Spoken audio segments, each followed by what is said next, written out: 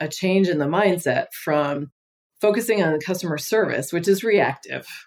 You have a service out there in the world. Somebody's having some trouble with it. They need some help. They need to call you or interact with you online somehow.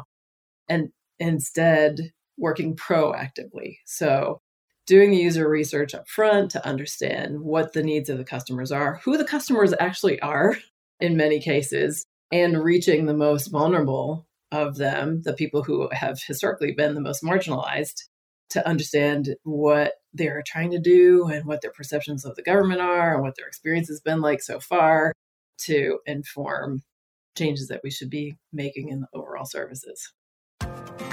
Creating great products isn't just about product managers and their day-to-day interactions with developers. It's about how an organization supports products as a whole, the systems, the processes, and cultures in place that help companies deliver value to their customers. With the help of some boundary-pushing guests and inspiration from your most pressing product questions, we'll dive into this system from every angle and help you think like a great product leader. This is the Product Thinking Podcast. Here's your host, Melissa Perri. Hello and welcome to another episode of the Product Thinking Podcast. Today we're talking all about product management and UX in a government context. And I'm joined by Dana Chisnell, who is the Acting Executive Director for Customer Experience at Homeland Security. Welcome, Dana. Thank you, Melissa. It's great to see you. I'm glad we're getting to do this. Yeah, me too. So I've known Dana for quite a few years. We have traveled all over the place together to speak at conferences. That's Iceland, true. Thailand, all over. It's been really fun. And you, since I've known you, you've always been working with the government, one context or another. How did you get started with that? What led you to get into civil service? It wasn't always the case that I worked for government. I spent a lot of my career actually as an independent consultant working with tech companies, mostly in financial services. That was lucrative enough that it supported my hobby, which I started around 2000, 2001. I've been a user experience designer and a user experience researcher since before we had names for those things, which means a really long time. And in 2000, during the presidential election, I lived in San Francisco at the time, and I remember sitting on my couch in San Francisco watching the election returns come back from the presidential election, seeing video of people who were being interviewed on their way out of the polling place saying, I don't think I voted for the guy I meant to vote for. And I was like, oh, that's an interesting design problem. I wonder how elections get done. Was this the hanging Chad election? It was. That was the very one. So that led me on a journey of learning about how local elections get done and who runs them and how stuff gets done to put on an election. There are a lot of more elections than most people realize, but that was a big one. That was the catalyst. So when I say that I used my independent consulting revenue from banks and insurance companies and tech companies to support my hobby, basically what I ended up doing was working with local election officials in counties and states over the next few years, doing user research and user experience stuff with them and for them. And then that led to other kinds of research projects with the National Institute of Standards and Technology. And eventually that got me to partnering up with Whitney Quisenberry to start the Center for Civic Design. And in the meantime, we had done this interesting project with a little bit of money from the MacArthur Foundation to look at county election websites. This is in the election leading up to the 2012 presidential election. And scrappy group of volunteers did this review of 140 county election websites. This sounds really boring and mundane, but in 2012, the web was a different place from where it is now, especially for local government. And like a third of all counties didn't even have websites, period. Another bunch of them just had like a brass plaque that had the name of the county clerk and her phone number, and that was it. So we looked at these 140 websites and mapped out the words in the major links and headings and graphics on a spreadsheet as a proxy for basically website real estate to look at what we then do the conclusions around what election officials thought were the most important thing for voters to know about. Anyway, fast forward, I end up giving presentations about this study, which blew the minds of people because what election officials thought was important didn't match what voters think about. What voters think about is not registering first. They think about what's on the ballot. What am I signing up for? What am I committing to if I decide that I'm going to vote? So this blew a lot of minds. And somebody who saw me give this very unsexy presentation worked for the White House at the time. And she came up to me afterward and she asked me a question about if we made a style guide for all federal government websites and made all the agencies use it, wouldn't that make everything better for the public? And I'm like, no, that's a stupid idea. That's never going to work. Wait, why? Because it's not the design system that's making the sites easier to use. It is, there's a lot of assumptions built into that about, do you actually know what the public is trying to do when they come to your website? Yeah. But this led to a conversation at Shake Shack and a long friendship.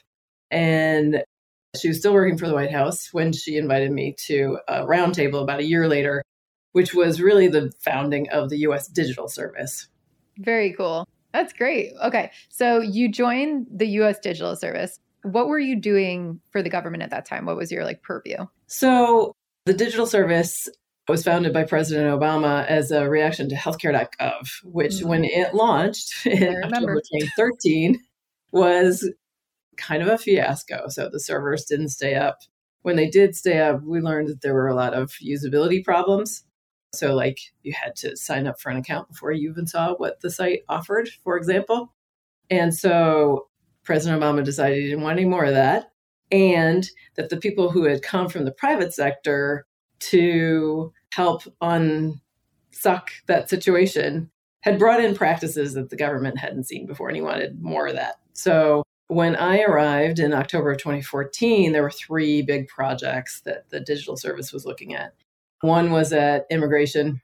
They were going through a massive digital transformation, which included going to Agile from Waterfall at the same time that they were doing this. There was a big project for Veterans Affairs. Congress had passed a law the previous August that would go into effect, of course, Veterans Day, which is November 11th, to allow veterans to use their VA benefits outside the VA network, but nobody had done anything to actually implement that. And then the third project was the second open enrollment for healthcare.gov. And I didn't know anything about any of those things, but there were people who I knew who were working on the immigration project, and they actually had a project plan. And I was like, okay, I'm going to go do that, and end up on a super deep dive learning about all kinds of immigration benefits. Cool. So you're in the user experience world with Homeland Security now. Customer experience, my bad. Not user experience, customer experience. I did make that mistake before. What does that mean? Who are the customers? What are you building experiences around? What's that look like? What this really looks like for those of us who work in user experience and product management every day is really service design. So product management is kind of a relatively new concept to the federal government. User experience also, in some corners, is a fairly new thing too.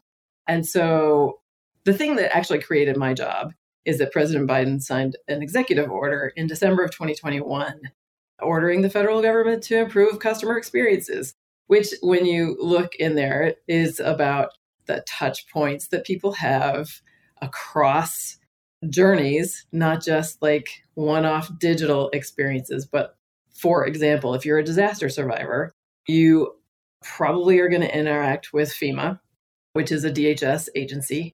And that means that you have just survived a disaster. You've experienced a hurricane or an earthquake or a fire or something else. FEMA has arrived on the scene. There's a disaster recovery center. What's that experience like? Who are you encountering there? What information do you get? What are the conditions like? What kind of shape are you in physically and emotionally? And then how do we talk to you about what your options are to help you recover from that?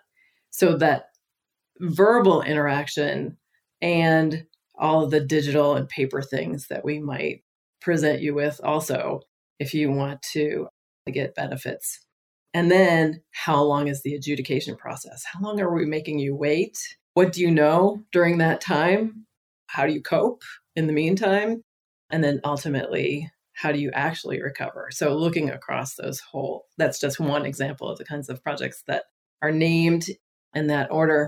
So at the Department of Homeland Security, there are 4 big agencies that made commitments under that. So that's FEMA, TSA, everybody's favorite. Use it all the time. U.S. Citizenship and Immigration Services, and Customs and Border Protection. So they all identified at least 2 services that they were going to try to improve under this executive order. And my team supports those agencies, as well as the other 4 operating components at DHS, which nobody ever knows who they are. That's the Secret Service, the Coast Guard, CISA, which is Cybersecurity and Infrastructure, and ICE. So we support all those and all of their commitments on both the executive order and internal commitments to improve experiences that they are designing and service delivery. Cool. So this is a fairly new way of working for the government, right? What you're doing, the human-centered design aspect of it. What was it like before, and what kind of shift is required to move the government, like this crazy, so many different pieces, organization, right, into more of a human-centered design approach, into more of a holistic customer experience? It sounds like an even bigger transformation than what we see at some banks or the financial services places that we've all worked at. Yeah, the scale is huge. So just at DHS, we have about 1 billion in-person interactions with the public every year. A lot of those are TSA because about 2 million people come through TSA airport checkpoints every day. I didn't every know that. day. Really? Every day? Every day. Unless, Southwest shuts down 5,000 Maybe not. flights. But yeah, on the average day. So there's been a lot of customer service over the years. And there have been earlier executive orders from President Clinton and President Bush also around that. And so the big shift that we are encountering is getting a change in the mindset from focusing on customer service, which is reactive.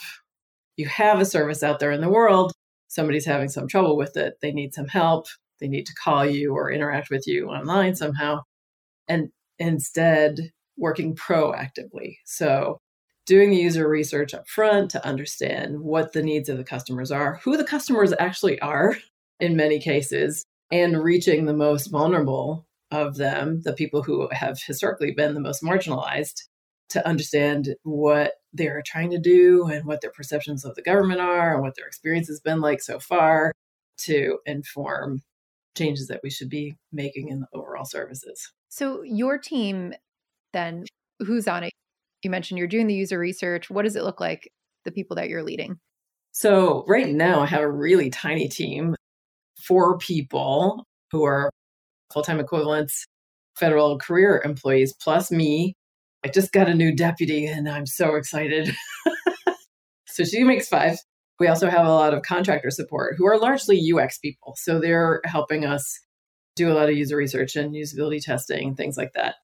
Most of the work that we're doing in DHS HQ is really around 2 things besides supporting the commitments that the agencies made on the executive order.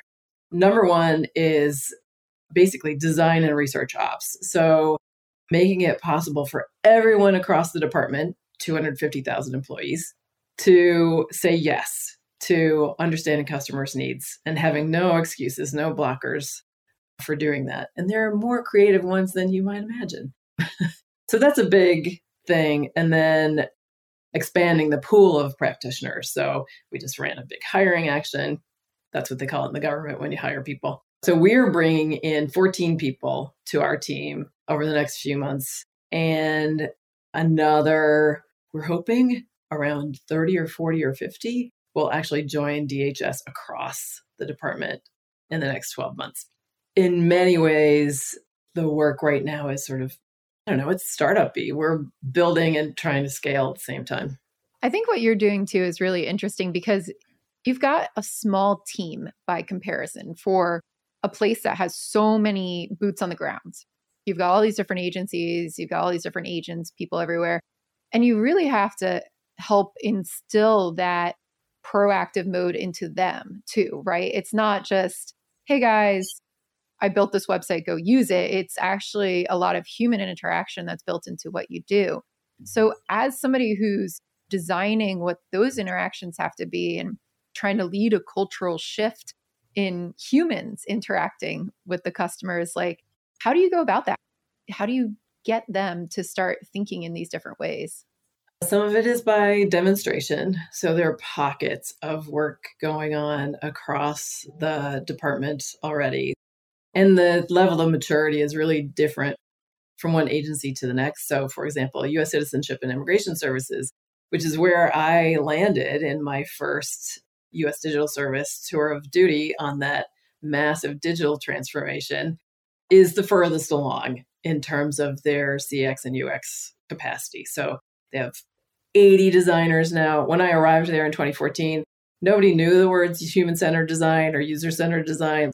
That just was not a thing. Let's just send everybody to training. But now USCIS has 80 designers across the organization and pretty robust practices. Whereas Customs and Border Protection has been lucky, I think, mostly in getting respectably good vendors to help them develop public-facing apps and websites that are pretty effective. And now we'll help them level up. FEMA is sort of in the middle, where they have had a kind of grassroots community practicing product management and user experience, things that we would roll up into customer experience for a while, but haven't really formally been recognized as a community of practice, but they're about to. Also, I should say, when we talk about customers in the federal government, to me, this is sometimes a little bit awkward, and that's always part of the conversation that we end up having with our stakeholders and our partners across the department. Like, a big question they have is, come on, we don't have customers like the private sector does. Although we do in some cases, because like USCIS is fee-based. TSA PreCheck, you pay a fee for that. Now, generally, though, people are coming to the government for other kinds of services that are not quite so transactional. So DHS, we try to get specific instead of talking about customers all the time. So we talk about travelers and immigrants and merchants and mariners, because there's a lot of customs and trade that happens. That seems to smooth out conversation a bit, make it more relatable. Yeah, so you just kind of have to change the lingo a little bit so people don't get into arguments about like semantics of whether it's a customer or a user. Yeah, that makes sense. So with the human-centered design in the government services, can you give an example to us about how maybe one of the services changed or how you're utilizing it in one of these areas? Yeah, so one of the complaints that customers of various kinds across DHS, across government really, have is around case and account management. So like one thing government does a lot is case management. So whether you're at the Veterans Administration, where you have requested coverage of various services that the VA would give you, or if you're at USCIS trying to get immigration benefits like naturalization or a green card, there's a case involved. And there are so many case management systems, and most of them are bad. And one of the pitfalls is that it can take a long time to adjudicate your case. And a long time is relative, but like from weeks to months, and in some cases, years. And so we haven't been able to give very much information in the meantime about where your case is and what things might be held up. So a thing that everybody at DHS is really focused on now is how to improve the services and the touch points around that. So can we do a better job of making it easy for you to create an account where you can see your own documents and where you have access to them, first of all, so you can upload things, upload updates, especially. You'd think that changing your address would be a super simple thing, but it unfortunately is not. And so we're trying to make things like that simpler and more self-service than making you call to talk to someone and verify your identity and then change an address. So you can manage your own accounts better. But this also means that we have better data for doing things that will help you know how long you can expect to wait. So based on what characteristics your case has, we can now start to tell you in a smaller range how long you can expect it will take. So taking those factors into account along with whatever else is in the backlog and policy priorities that do shift also.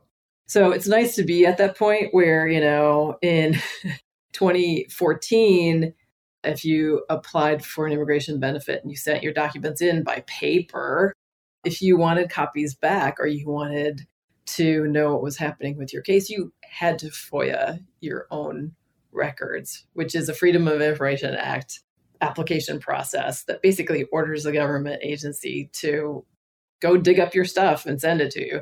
Now you have access to that yourself. So things have advanced quite a bit over the last 8-10 years. Yeah, it sounds so simple, but I'm sure it makes such a big change from having to submit like 18,000 papers to Freedom of Information Act your own stuff, which is huge. Yeah, it's, not the best dynamic, not the best way to set up a relationship with someone who you probably are going to be interacting with for years, right? Yeah. This is the other thing, of course, is like in so many of these things, every interaction you have with the federal government, we treat you like we've never met you before. Mm-hmm. But now with this kind of account management, not only does this mean that you have more access and more control as a customer, as a user, but you can also expedite these other bits. Yeah, and I'm sure it helps expedite the whole process too when you're aware of, what did I submit and where am I at, and not having to call people and check the status of things every day. So that's amazing. Yeah, it definitely cuts down on the call center calls. That's great. So you've now worked in government for quite a while. You've also, as we said, worked in the private sector. What do you feel like is the biggest difference between working in the private sector, doing user experience or customer experience, and the public sector and government? In terms of methods, it's really the same. Product management and user experience design looks really similar. You're going to do user research, you're going to do ethnographic studies, you're going to do usability testing of various kinds at different points in the processes. Product decisions are similar, technical stack, as well as how you're going to market and how you're going to get the word out, how you're going to maintain it, what the governance is. But the incentives are different. So in the private sector, many companies want to maximize stakeholder value and maximize revenue. We don't have those things exactly in the same way in the government. So the incentives are really impact and improving people's lives. And this does change the dynamic that you go into a project with when you start to realize that the way you're instrumenting a website or the way you're tracking a service design has different kinds of outcomes for people. Rather than trying to get them to spend money, can you get them to save money? Or let's just take immigration as another example. So if you have a green card, you have to have that for at least 5 years before you can apply to become a citizen. If we were a private sector, the incentives might be to keep people paying for updates to their green card every 10 years. It gets more and more expensive, and we have this continuing revenue coming in. But what we would really like is for you to naturalize, because this gives you a number of benefits, including options for getting a US passport, which smooths your way in a whole bunch of other ways as well. So the incentives are certainly different. So we're focused much more on mission and the impact on people's lives. I've had some people ask this question too, so you're probably a good person to ask about it. Your impacts are different. You're not measuring it by revenue. So I've worked with a couple other people in different government agencies than the ones that you're in. And they ask questions about like, how do we set our outcomes? What do those look like when you're in a government agency? And is there one overarching outcome? Is it a similar process, or are you looking at them differently now? This is a big question to ask because, of course, looking at outcomes for the public is in some ways super individualized because people come to the government for different things, but it is also driven by a whole bunch of different factors. One is whoever is in the administration, the political climate in the executive office, but also the political climate in Congress shapes what the outcomes can possibly be. So over the last couple of years, for example, President Biden and Congress have passed legislation to help people recover from the COVID emergency. And that included some programs like the child tax credit. So this is awesome. This gives people cash in their pockets before they have to file an income tax return, where they would get the money as a refund. But there are a whole bunch of people who really needed that money who are not actually filers, and they qualify. And so when you look at the outcomes for those folks and the potential for lowering the poverty level for millions of kids, then you work backwards from there about like, okay, what's the best thing we can do for people? What's the minimum burden we can put on people to get this benefit when they really have no incentive and no reason, legally or otherwise, to file an income tax return? So the challenges around getting my partners and my stakeholders in government to be thinking about those kinds of outcomes are not trivial, because we're incentivized for outputs. Like, are we meeting a schedule and a budget, especially in technology? Yeah, that makes a lot of sense. And it sounds like kind of similar to if you had a new CEO, like I guess we do of the country, like every 4 years or sometimes every 8 years, depending on it. It sounds like a lot of the different types of outcomes that could be leading the whole charge will change. So that's going to change the strategies. They could easily. Yeah. There's this sort of baseline level of government service that just has to keep happening no matter what. But yeah, what's prioritized can change from administration to administration. But there are folks who work in the government who've survived many decades worth of presidential administrations. And I admire those folks because they have kept the wheels of government actually turning. So now I know another big question that I'm sure people are out there thinking about, because I hear from them, is a lot of people in the private sector have a really hard time trying to sway people's minds to this new outcome-focused orientation, just like you were talking about, trying to get people in your organization to do it. What have you found works for you? How do you approach that conversation with them? For me, I think I got lucky in terms of timing. So the Secretary of the Department of Homeland Security, Secretary Mayorkas, had been in government before and had seen the digital transformation and the incentives for outputs, and now is very, very focused on what are the outcomes, what's the impact that his legacy is going to have on people. The Deputy Secretary, John Tien, was head of customer service for Citibank for 10 years. And he's seen that from the business point of view. And the CIO, who I work for, is a software engineer and a product manager in his previous life. We've worked together on and off for the last 10 years. And he's also very much oriented around what are outcomes for people versus outputs. So for me, for CX at DHS right now, the Overton window is wide open and we're just going to run right through it. And where our challenges are is in sort of reprogramming the programs that we are trying to help and getting their mindset shifted around thinking about what's everyday life going to be like. So the question I keep asking is, if we do a really great job on improving this program, how are things better and for who? And that helps us get to visualizing, creating an envisionment about what that looks like, which people can get to pretty easily after they get over focusing on the business goals and the business priorities, and then backing into what's the best way to deliver that outcome. Is it a website? Is it an app? Maybe nothing digital at all. Maybe it's a network of humans who are out in communities, or some combination. Cool. So very much similar to our start at the problem focus that we're trying to do in the private sector still applies. Definitely. So one other thing I wanted to ask you about too, So I had a conversation with Kathy Pham, I think last year. She was on the podcast, and you know Kathy. She's awesome. She's great. She's been advising a lot of the larger companies like Airbnb and these different places on more of their ethical ramifications as they scale. And I thought it was really interesting.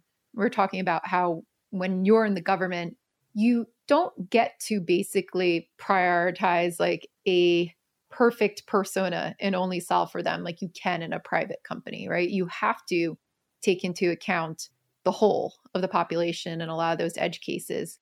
How do you get your team to think about that, right? To empathize with all different types of personas. And what does that look like when you're actually solving problems? Because I imagine it creates a lot more work, but like a much broader solution for what you have to solve. Yeah, it is a challenge to determine where you're going to focus.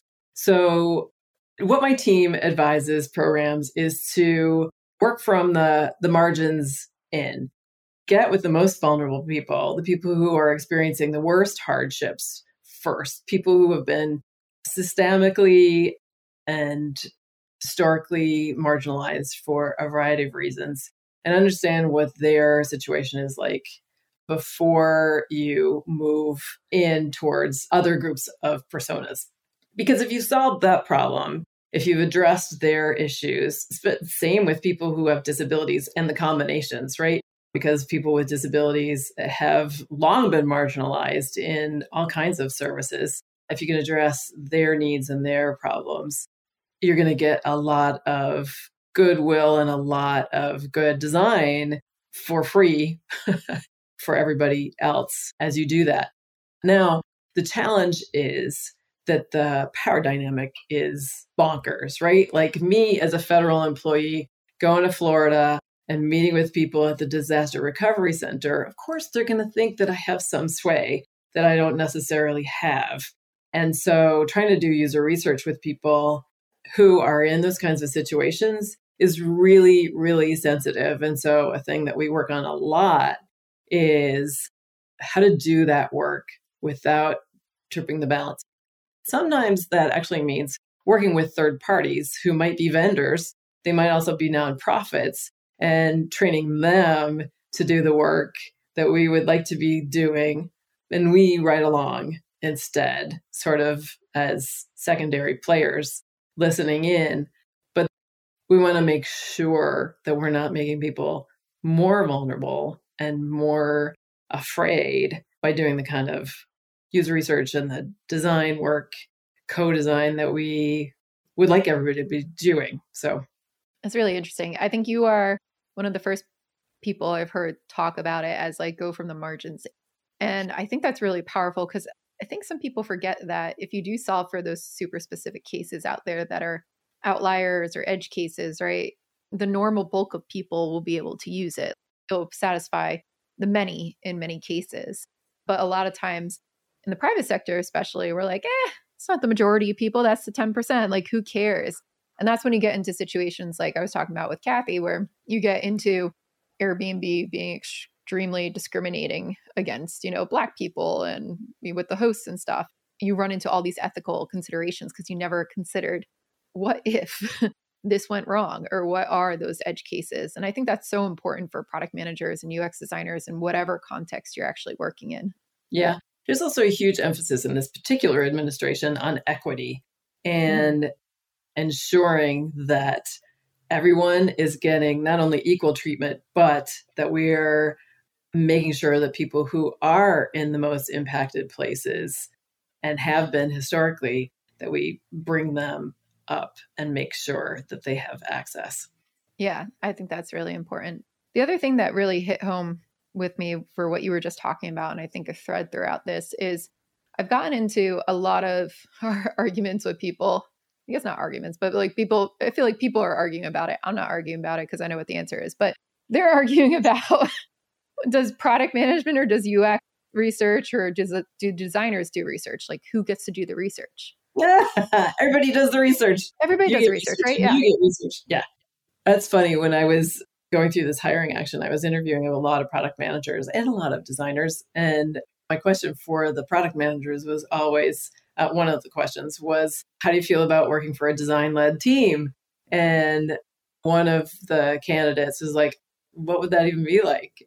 And I was like, I'm a designer. You would be working for me. He didn't get an offer. And the teams that I have been part of in the federal government, they've been cross-functional, but they've been pretty flat, not a big hierarchy.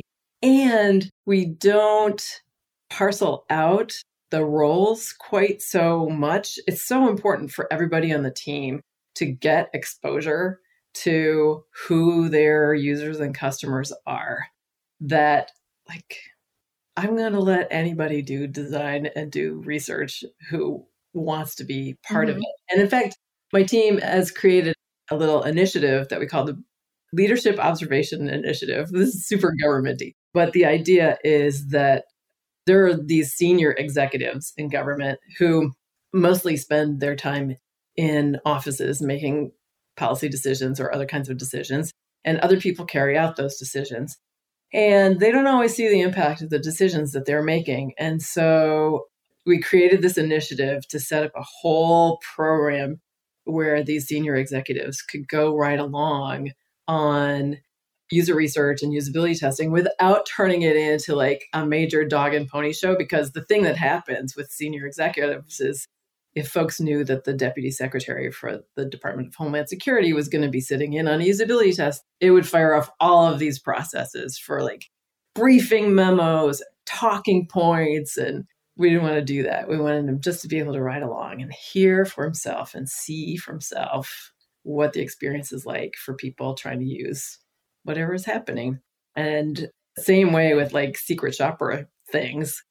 When I was at the digital service the first time, the head of the Department of Homeland Security actually suited up in a TSA officer uniform and worked the security checkpoint at DCA. And I think I might have been the only person in the place that recognized him, but you got to see what it was like from the point of view of the officers, which was fantastic because we also serve the employees. Tools that employees have everywhere. I think this is probably true in banks and insurance companies and tech companies. Are not great, but the ease of use and the efficiency of using them also affects the external user experience and the customer experience. And so we're working on improving those things all the time too. So anyway, getting executives exposed to these kinds of situations is helping us make the case quite a bit for the mindset shift and for moving more in this direction. I can't see a downside to arming people with the right tools to do good customer research, no matter where you sit in an organization. No, exactly. Related, the way we measure user experience a lot in government is by this thing called burden. There's a level of burden that you experience when you fill out a form, for example. I feel like burden is a very good word for government services. Yeah. I didn't invent this. This is a regulatory thing. It originated with like basically around ROI. But in looking at what is the burden on the public, supplying the government with information so that the person can get the benefits that they're looking for, that actually gets measured. And there are incentives for lowering that burden. My CIO issued a directive last spring to get the people who actually do oversight on that whole process to improve data collections or forms to lower the burden. The Department of Homeland Security puts about 190 million hours of burden on the public every year through forms and various other data collection. And we want to lower that by 20 million hours by May of 2023. Yay. And there are a whole bunch of good UX and software design things, service design things that you can do to do that. But one of the things we asked was that each of those collections get usability tested with people who are like the intended audience. And everybody's like, what? How do I do that? So we have taught 1,000 bureaucrats over the last year how to do super basic usability testing, which has changed their way of estimating what the burden is for the better. It's great. makes That's me happy. amazing. That's Wow. impact. That is impact. And that's, that's something I feel like a lot of large private companies could learn too. You've got these banks that have 45,000 employees. Imagine if everybody who works in an actual bank, like a, walk in, write a check type bank, because we still use checks in the United States for those listening in Europe. Imagine if those people knew how to do usability testing and could like report back really valuable feedback to the product team so they know how to prioritize and, fix their issues. Like that's amazing. And it sounds like that's what you're doing in the government at scale, which is so cool. We're trying. Definitely trying, but I like it. I think that's amazing. Feels like we're making progress. So I'm excited about that. What are you most looking forward to coming up next, you think, in your government projects? Well, soon, internally, we're holding a demo day. So everybody in DHS who's been working on things to improve things for their customers gets to show one another. I'm very, very excited about this. It's a massive event. And this is sort of a prototype for one that we will do publicly next year. That's so cool. Yeah. I'm looking forward to that too. I can't wait to watch it. Stay tuned for details. Amazing. Well, thank you so much, Dana, for joining us. If people want to learn more about your work or even maybe come work for you, how can they find you? The best way is to go to dhs.gov/CX, where we have a beautiful website that talks all about us and why CX matters in government. And there's also a link to sign up there to, if you give us your email address, we'll contact you when we have job openings coming up. Amazing. Well, thank you so much for being with us today. And thank you for listening to the Product Thinking Podcast. Remember, next week, we're going to have another Dear Melissa, where I answer any of your questions about product management. So please go to dearmelissa.com and let me know what questions you have. And we'll see you next Wednesday.